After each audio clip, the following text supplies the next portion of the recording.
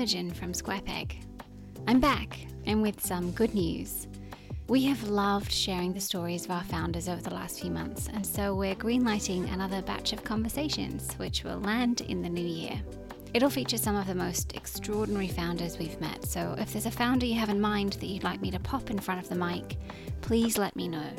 In fact, besides today's episode, I have one more cracker up my sleeve for you this year, and I can confidently say it will change the way you think about something pretty fundamental in your life. So if you haven't already, tap subscribe. But on to today's episode, which is going to be an unusual one because something big just happened for us at SquarePeg. As many of you know, our purpose is to empower the exceptional. It's a concept that we hold ourselves to in a really deliberate and considered way, and one that we apply to all facets of our business as a venture firm, whether that's how we team as colleagues, or work with founders, or engage our investors. We even apply it in the day-to-day works when we're helping a founder hire, or build their go-to-market, or fundraise, or even just rolling out a new event. The ultimate assessment for us is, will this or won't this empower the most exceptional founders? We've been doing this work as a team for 8 years, and over that time we've been fortunate to invest in some extraordinary founders building companies such as Airwallex, Fiverr, Canva, and many, many more, and this is something that gives us endless joy and energy. But foundational to our ability to do this work is capital. The funds that we have at our disposal to invest in the most exceptional founders. And in really exciting news for us and also the ecosystems we work within is we've just raised our 4th generation of funds, a $600 million pool of capital, or $450 million US, to invest in founders at the beginning of their journey and then across their life. And so today I'm bringing you something a little bit different. It's a conversation with my wonderful colleagues. Because while on this podcast, we've spent a long time talking with founders who've built companies within our investment focus areas of Australia and New Zealand, Israel, and Southeast Asia, why we chose to build a global fund with local teams in these regions. And admittedly, it's a pretty unusual investment strategy. Across the board, the first questions we get when we explain where we invest is why? And so if you're a curious soul who wants to understand more about what makes these regions so vibrant, today you'll meet Leela Lee, our head of distribution, Paul Bassett, Dan Krasnstein, and Tushar Roy, partners for each region.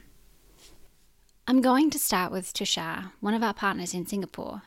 Tushar's led investments recently into companies such as Stashaway, Q-Control, Amber, and Finexcel. He's going to give us the 101 on the Southeast Asian region. So Southeast Asia as a region is defined by tremendous economic growth over the past few years. It comprises some of the powerhouse economies of the present and of the future, like Singapore and Indonesia, which are also home to millions and millions of people. And what's really exciting and interesting about the region are the demographics of those population. We're talking here about some of the youngest groups of people in the world. In some countries, more than half the people are under the age of 30, which represents a tremendous opportunity for technology. These people are young, they're hyper-connected. Even in the most rural areas, many of them have smartphones. Smartphone penetration is extremely high in the region, and they're just leapfrogging the rest of the world in the way that they use technology. And what we see as a result of that is a fundamentally different way that people access services than they do in developed markets. So I'll give you some examples. In the region, the ride-hailing app of choice, one of the leading ride-hailing apps, Grab, is not just the equivalent of Uber in developed markets, but it's also your digital wallet. And soon there will be a bank in Singapore. So they're trying to bank the customer as well, which is something you just don't see happening in more developed economies.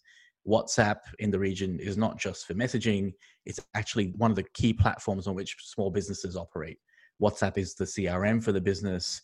It's an automated messaging platform, and soon it'll accept payments as well. So what we're seeing in the whole economic region is this rise of the micro-entrepreneur, rise of business, rise of the connected consumer. And the way that they're using devices, using technology is just fundamentally different to the way that they use it in developed markets. But it's also not a homogenous region. There's a tremendous disparity and inequality in access around countries and even within countries. So Myanmar or Cambodia are very different to Singapore, obviously. But even within a country like Indonesia, Jakarta is a completely different place to places like Aceh, which are more regional. both in the cultural makeup, but also the economic makeup. So it's a tough region to navigate, and it still presents a lot of challenges to businesses that are looking to scale. But as a region, it punches very, very strongly. Some people don't realize this, but the GDP per capita of the ASEAN region is greater than of India, and it's growing much faster. And also, if you think about where it's positioned on the map, you'll see that it's very strategically positioned geographically. It's within proximity to India, to China, also not so too far from Japan and South Korea. And increasingly, it's within the spotlight as a go-to region for economic growth, both of itself and also for companies that are operating in those adjacent regions. And in addition to the physical and demographic characteristics of the region, what's turning Southeast Asia into the most exciting up-and-coming tech ecosystem in the world is that ambitions, tech infrastructure, and capital are all increasing at a rapid rate. I'll let Tush explain. So the Southeast Asian ecosystem is still a young and relatively nascent ecosystem. Certainly when we compare it to other ecosystems in which we operate, like Israel, it's still early in its journey. The really exciting thing about it is the growth trajectory. As VC investors will tell you, it's not just about the length of the curve, but also the gradient of the curve. And the gradient of the curve is going up very, very steeply in Southeast Asia. The regional venture capital landscape really took shape in Singapore 7 or 8 years ago, when the government really had the foresight to recognize the important role that technology and the knowledge economy was going to play for the region over a span of the next 100 years. And it seeded a number of venture capital funds. Those funds then invested in technology companies across the region, but initially and mainly in Singapore. And the profile of the founders also used to skew a lot more from those that are from outside the region than from within it. I think, starting tech companies is not something that was sort of fashionable or de rigueur for the local community initially. But that's certainly changing very quickly now.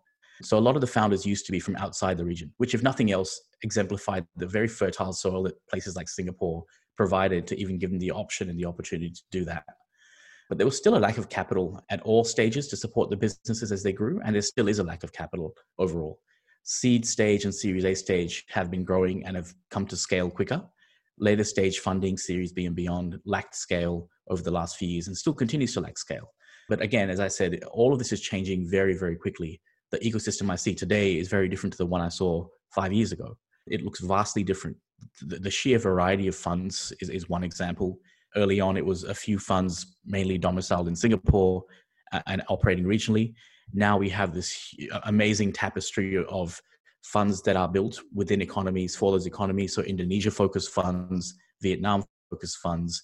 You also have the emergence of corporate venture capital taking a more serious role in the ecosystem. And also what's changing alongside that is that the archetype of the average founder is changing. We're seeing a really interesting and exciting evolution in the types of businesses that we see in the region. If you rewind the clock 5 years ago, the vast majority of tech companies that we saw were building within the region and for the region. That still continues to be the case and still defines the majority of companies we see today. But we're seeing an increasing number of companies that are building from within the region for the world. And a great example of that is Neuron Mobility, which is a micromobility company that is headquartered in Singapore, but is providing its micromobility fleets and operating them in places like Australia, New Zealand, the UK, and soon to launch a few other exciting markets. And that's a really exciting thing for me to see as an investor. Any vibrant tech ecosystem has virtuous loops. And like the economies in which these loops are forming very, very quickly and faster than in many other regions. What I mean by that is in most of the developed tech ecosystems in the world, you have this loop where you have successful tech entrepreneurs and scale tech companies that have sort of been a beacon to others to do what's been done. Atlassian's a great example in Australia. There's many examples in the US and many examples in Israel. And people from those companies then leave those companies and start other businesses. And talent from those companies spins out of those companies to start businesses. And that pump, if you can prime it with some venture capital, really causes the growth of those ecosystems and the economies. And what we're seeing now in Southeast Asia is the first turn of that loop, as people spin out of really scaled tech companies like Grab and C Group to start their own businesses, having learned how to scale companies within these other companies. So that's what we're now seeing are many more of these companies taking shape in the region. And that's really, really exciting. And certainly the other major change is that the major tech conglomerates have now well and truly arrived. So Ant Financial is setting up base in Singapore. ByteDance has an HQ in Singapore. And what that's leading to is just a greater focus on technology and technology businesses as viable career paths for young people. But it's also causing a war on talent. These companies are built and won, and the battle is won on talent. And that war is certainly heating up in the region. And the region now overall is therefore even more in a strategic spotlight for late stage investment and also for M&A from both within the region and outside the region. And as Tusha and I were talking, it was obvious that the role we've played as a fund in Southeast Asia is changing. SquarePeg has been quietly learning about the region and investing in it for the last 6 years, which is a fact that surprises many people. From our base in Australia, we've been spending an increasing amount of time and attention on Southeast Asia. Personally, a lot of my time over the last 6 years has been spent learning the region, building relationships in the region, understanding deeply how it operates, and also deploying capital and supporting some great founders. We've deployed well over 100 million US into the region. And I'm proud to say that we've also achieved what many think is not really easy or possible in the region, which is delivering capital back to investors from the region.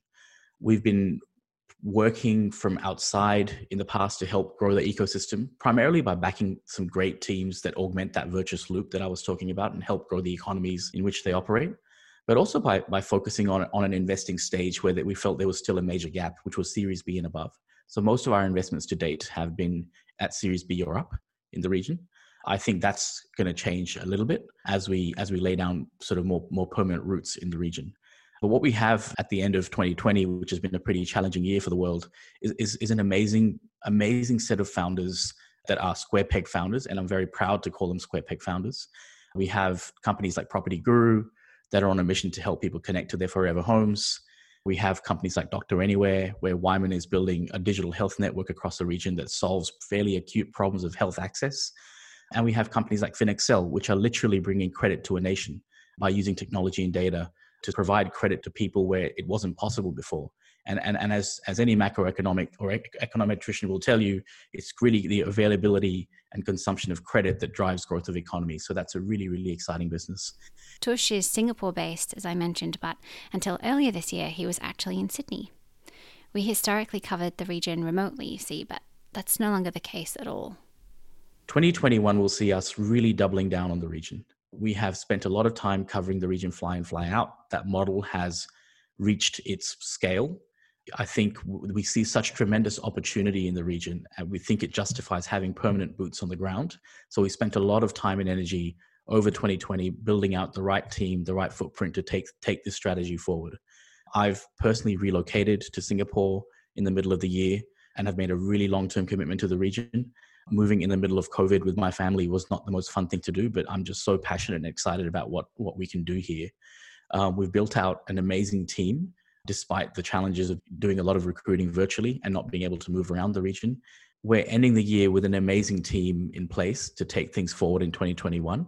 Piruze Sabunchu has joined me as a partner in the newly established Singapore office.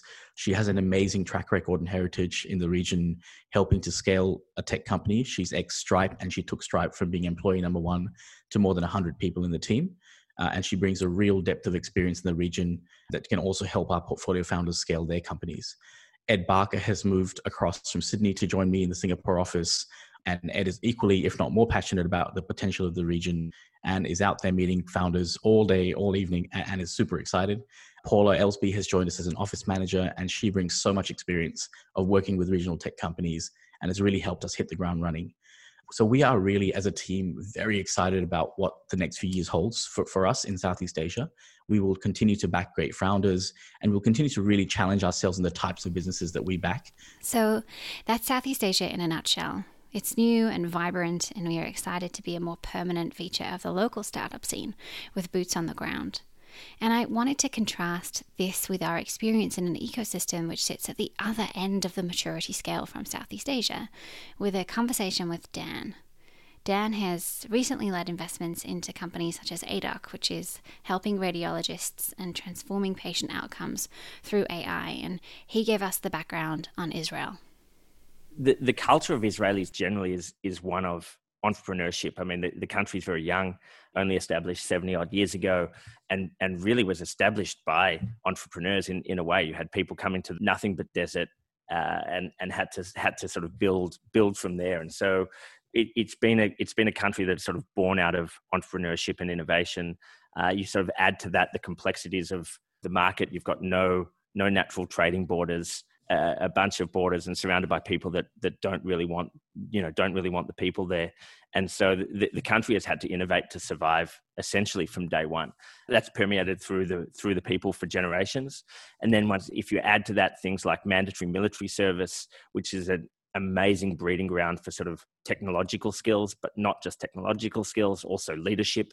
It gives the people these amazing networks where those that go to build their businesses can automatically plug into a bunch of people they know that they can trust and work with to build out their teams. And so there are lots and lots of elements that have contributed to what has made Israel what it is today.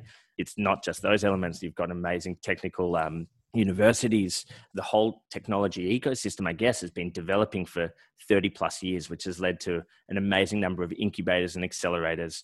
You've got huge number of multinationals. Basically, every large major multinational has significant operations in Israel. Apple, Amazon, Google, Facebook, the list goes on. And the depth of the market has come together to give a platform for these amazingly talented technical entrepreneurs to go and build really large businesses. I think the thing that's been really exciting, perhaps most exciting from an investor perspective and from an entrepreneurial perspective, is how that market has shifted over probably the last 10 to 15 years. And I think if you look back at Israel at the start of the 2000s, it was very much deep technological expertise, but not necessarily great business building capabilities. And so you had, in areas particularly around telco, cybersecurity, semiconductor and chips, they were sort of the three things Israel did very well and were sort of pegged at. But still, they built amazing technology, but didn't always turn those into large businesses. They'd sell the technology to bigger players overseas, and then the entrepreneurs would go and start again and build great technology and sell that technology and rinse and repeat. And there's been a sort of a shift in mindset, which is a collective amongst entrepreneurs wanting to build larger businesses, having support from investors to keep investing and keep the companies private and allow them to go on and build larger businesses. And two things have changed as a result. One of those is we've seen a massive broadening in the types of businesses being built out of Israel. Fiverr, again, is a great example of that, an SMB business. You've got businesses like Lemonade in insurance, Monday.com. These are businesses that just Israel weren't known for 10 or 15 years ago. And there's literally now there is not a single industry where Israel doesn't have great capabilities, great entrepreneurs trying to tackle the problems, whether that's healthcare, broadly AI, automotive, fintech, consumer, SMB, enterprise. Really, it's across the board that where Israel has developed expertise. And the other thing that's changed is as I was talking about before, that ability to go and build really large businesses. So the number of multi-billion-dollar businesses in Israel today has gone up, an order of magnitude from even 5 years ago. The number of financing rounds of $50 and $100 million, which just didn't exist a long time ago, are now fairly common amongst Israeli businesses. And there's this huge pipeline of really strong, growing, large businesses above that $1 billion, $2 billion, $3 billion range that are coming down that we're going to see emerge over the next 5 years, which is incredibly exciting. And it was into this magical environment that we stepped over 6 years ago when Dan and his family moved over to start the Tel Aviv office. The Tel Aviv office, by the way, is on beautiful Rothschild Avenue in downtown Tel Aviv. And if you're in the neighborhood, I recommend popping in. We have the world's best balcony. We started talking about investing in Israel in 2014.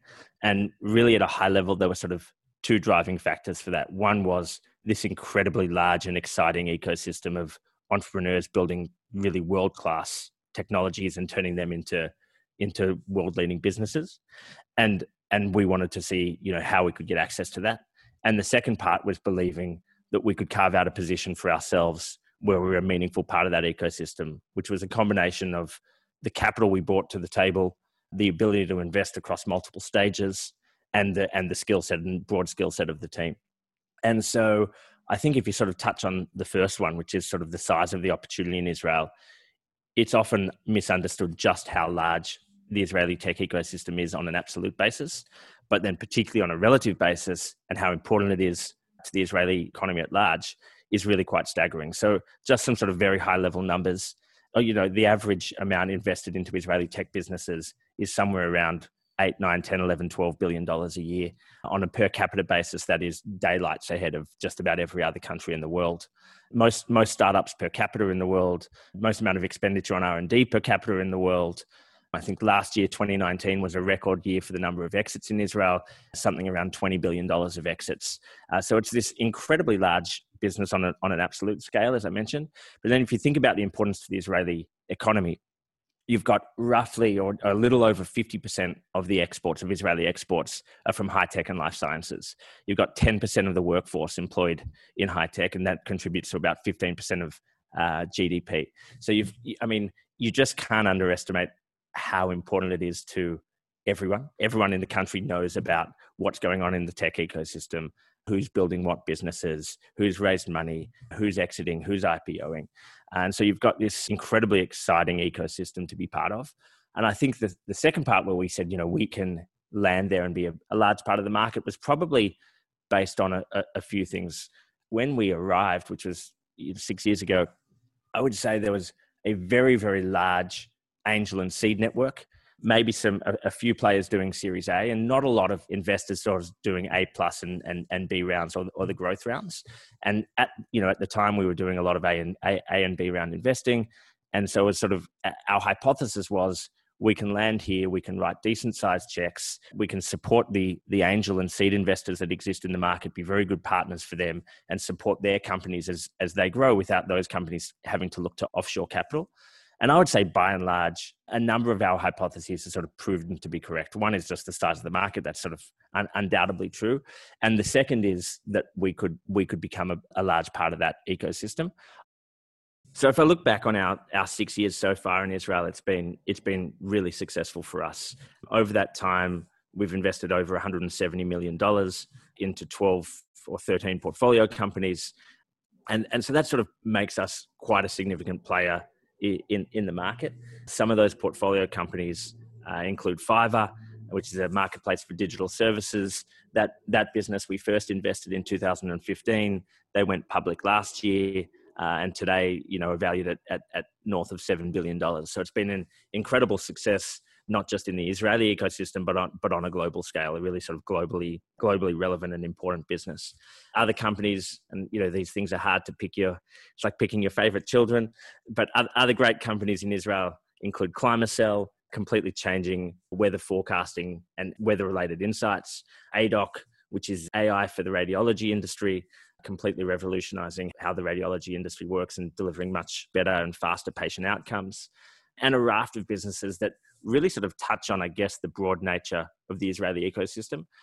One of the other big changes in Israel is also a big change for the Australian team, because Philippe, one of our partners, has moved back to Israel and Dan has moved back to Australia. And we're so thrilled to have him back in the country and know his experience scaling companies from Israel will be directly helpful for companies here. To start with, we've got Philippe Schwartz. Philippe's been a partner with Square Peg for the last 5 years, long career as an entrepreneur, running a few businesses, selling some along the way. Originally based in Boston, there's a very clear link from Israeli entrepreneurs wanting to move into the US, and he played that link, supporting our Israeli companies moving over there and helping them scale their organizations there. He has made the move back to Israel to be boots on the ground earlier this year. As well as Philippe, we've recently made 2 new hires to the team.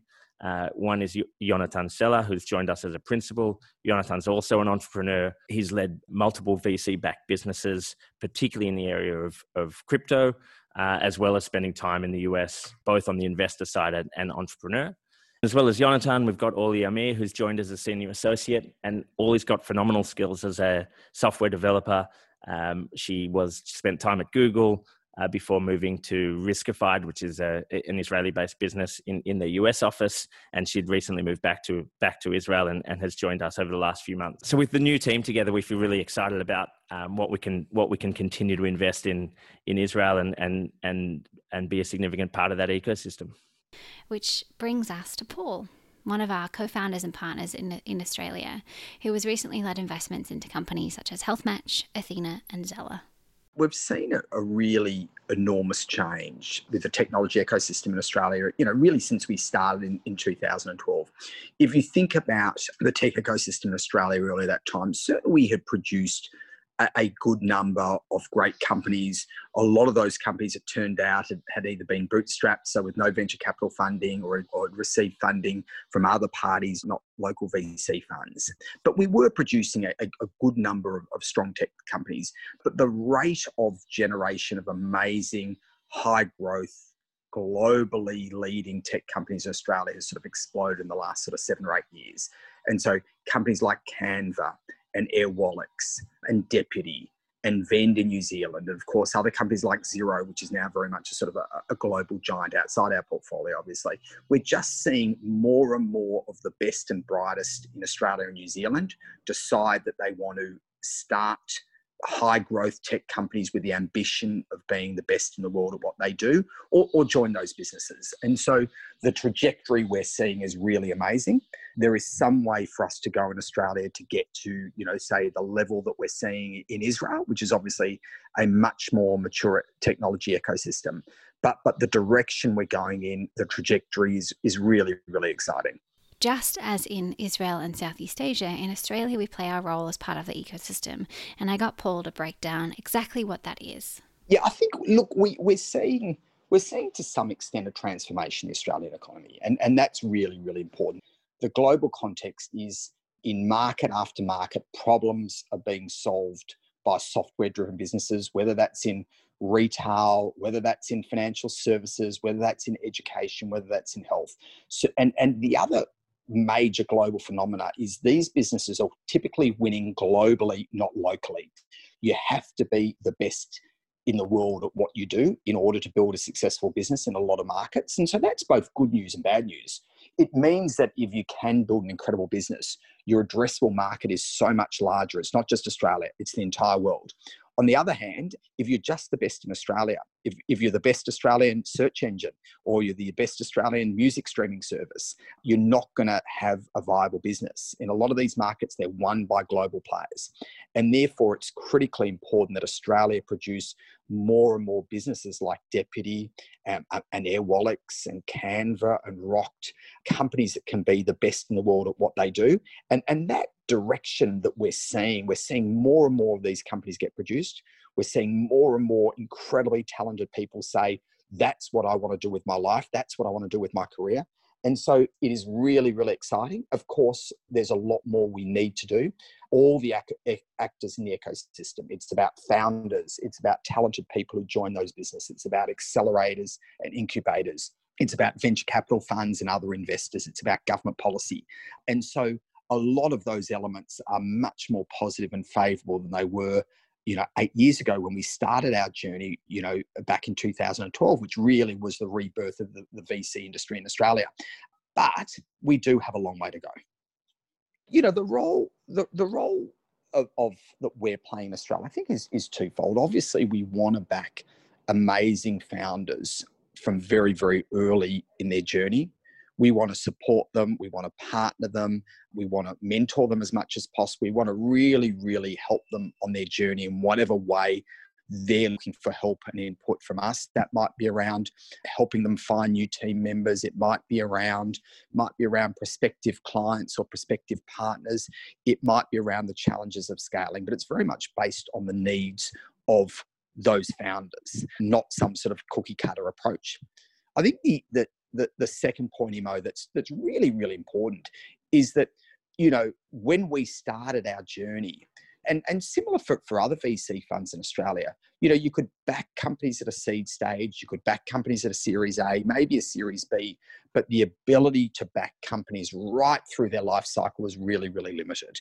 And so our ability now to continue to support our portfolio companies and invest in them 4, 5, 6 times over a 6 or 7 or 8 year period is really, really enhanced. Our funds are larger than they were. Our limited partners, our key limited partners such as Host Plus and Australian Super are really, really keen to invest alongside us in co-invest type arrangements. So you bring to bear their financial resources, which are obviously enormous.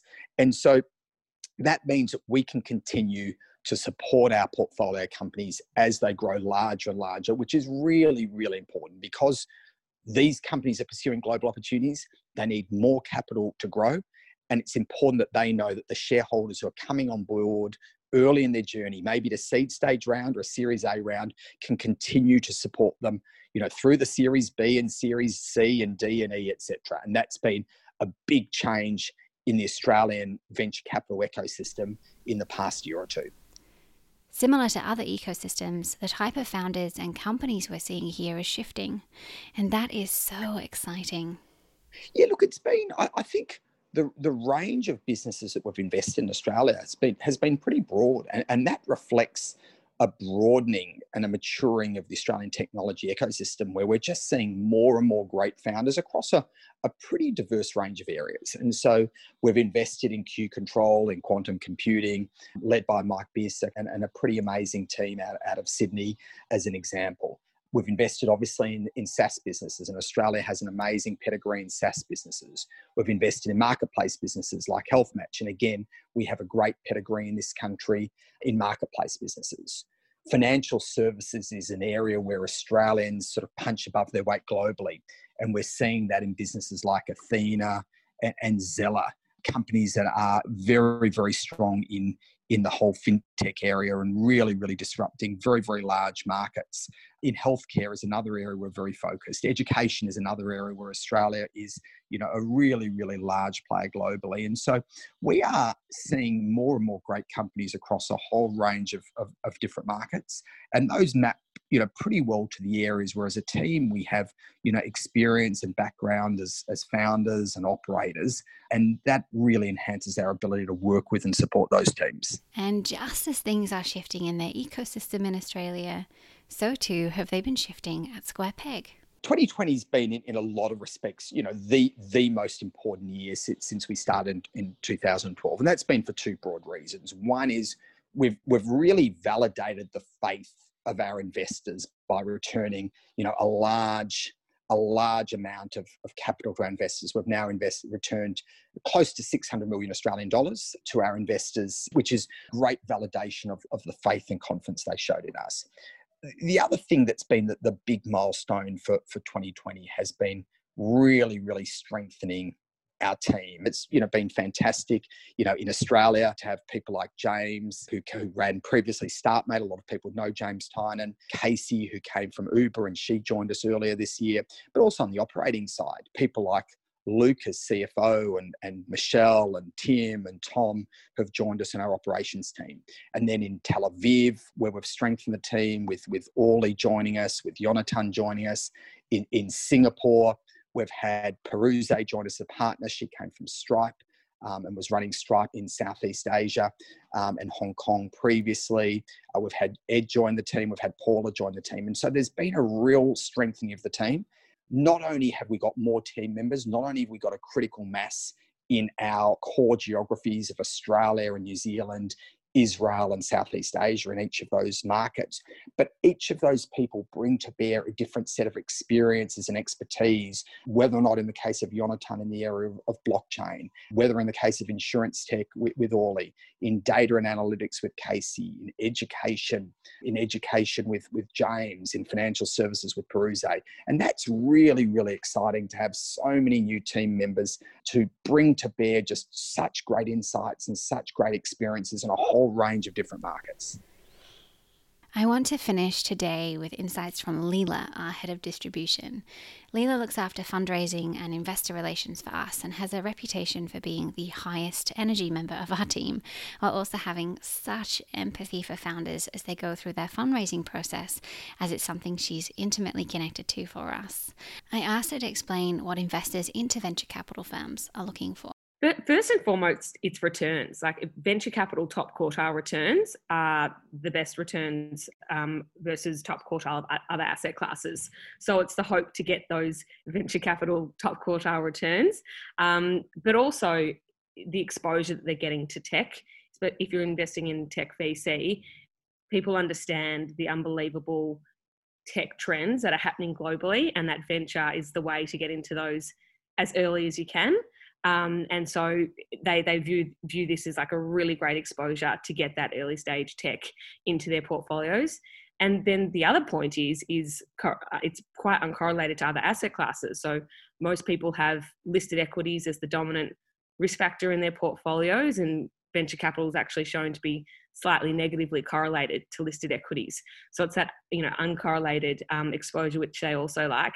And finally, it's, people that are looking at their portfolios, they're seeing a lot of big incumbents that are low growth or being disrupted. And so they view venture as somewhat of a hedge against the low growth or the disruption that they're facing in other parts of their portfolio.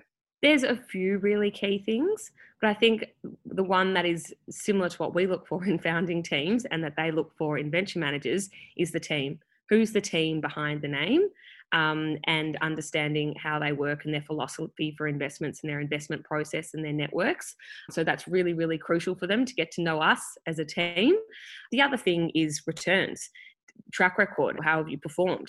We've now built a really strong track record with longevity, having just raised our 4th generation of funds.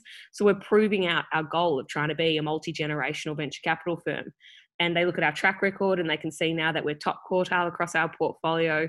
And I'd say we were chatting the other day, just looking back, how grateful we are to our early investors in Square Peg who backed us when there was no or limited track record, and it was just on the team and just on the story. And we're so happy now to be delivering them really, really good returns. But building trusted relationships takes time, and we thought it would be helpful for other VCs and founders to hear what that relationship building looks like in practice for us. If I talk about the institutional investors that have joined us for the first time in this fundraise, almost all of them I've been speaking to since I joined Square Peg a little over 3 years ago. And some of them the team have been speaking to before I joined. So these are really long-term relationships that we need to build. And in terms of like who we're speaking to like their heads of private equity, their private equity team, because usually venture capital fits into their private equity portfolio. We're then speaking to their chief investment officer, who the heads of private equity report into. You're then figuring out, does their CEO need to be involved? Does their board need to be involved? What can we do to help educate on the asset class? Because to most institutional investors in Australia, venture capital is still pretty new, or they may have invested 10, 20 years ago and maybe not had a great experience. So it's whether or not they want to get back into it. And so it's educating on, firstly, venture as an asset class. So the points we talked about on they're looking for returns and low correlation. And then it's us. And so the education piece on team, but also our regions.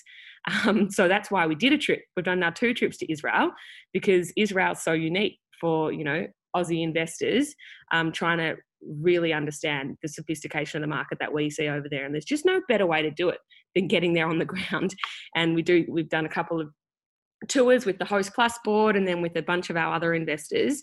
And you go and you see everyone in the ecosystem. It's the universities, it's the government agencies, it's incubators, it's startups, it's the multinational corporates like Google and Microsoft that have big presence there. And that helps bring to life for people just how much Israel is focused on tech, and that all the best and the brightest go into tech. And so it's one thing for us to say that to investors, that's another thing for them to see it.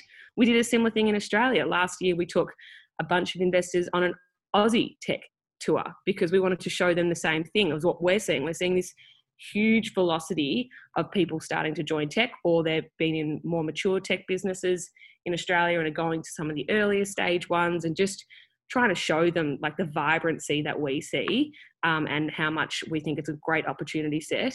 I think it's better conveyed sometimes actually just getting them to hear it from the horse's mouth rather than just us.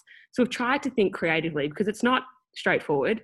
People think there's heaps of funding pouring into venture capital, but the reality is Australia is still behind on a venture capital funds per capita or per GDP versus most other OECD nations. And so, yes, it's increasing, but it's off a low base, and we can definitely do with more. And so a lot of my role is not just dealing with our existing investors, it's trying to educate the broader market. This is venture capital, but this is venture capital in our regions, and this is why we're excited about it in our regions. And it's picking who are the right people at those organisations to have those conversations with, and who needs to be brought on the journey, because it's no cookie cutter method. Like what works for one super fund isn't necessarily what's going to work for another. So it's really getting to know the people and what they require. Speaking of who our investors are and what they require, Leela wanted to share the news on who's invested in the new funds. In terms of who our investors are, it's our team. We all commit to the fund. We commit to all of our funds. It gives us great alignment with our investors and also the founders that we're investing in. Next is a bunch of tech founders who are looking to give back to the next generation of tech winners.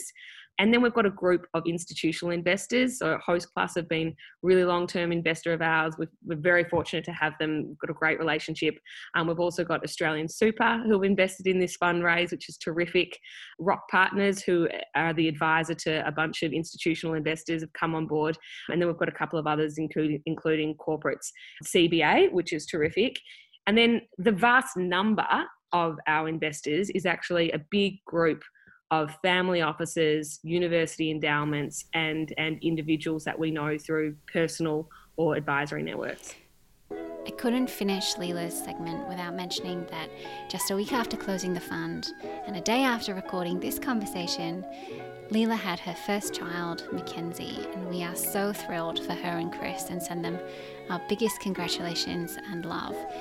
No fundraising process is simple, but being heavily pregnant adds a whole new dimension to the time frame, and talk about a hard deadline.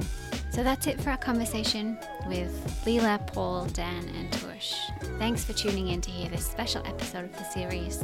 We'll catch you soon.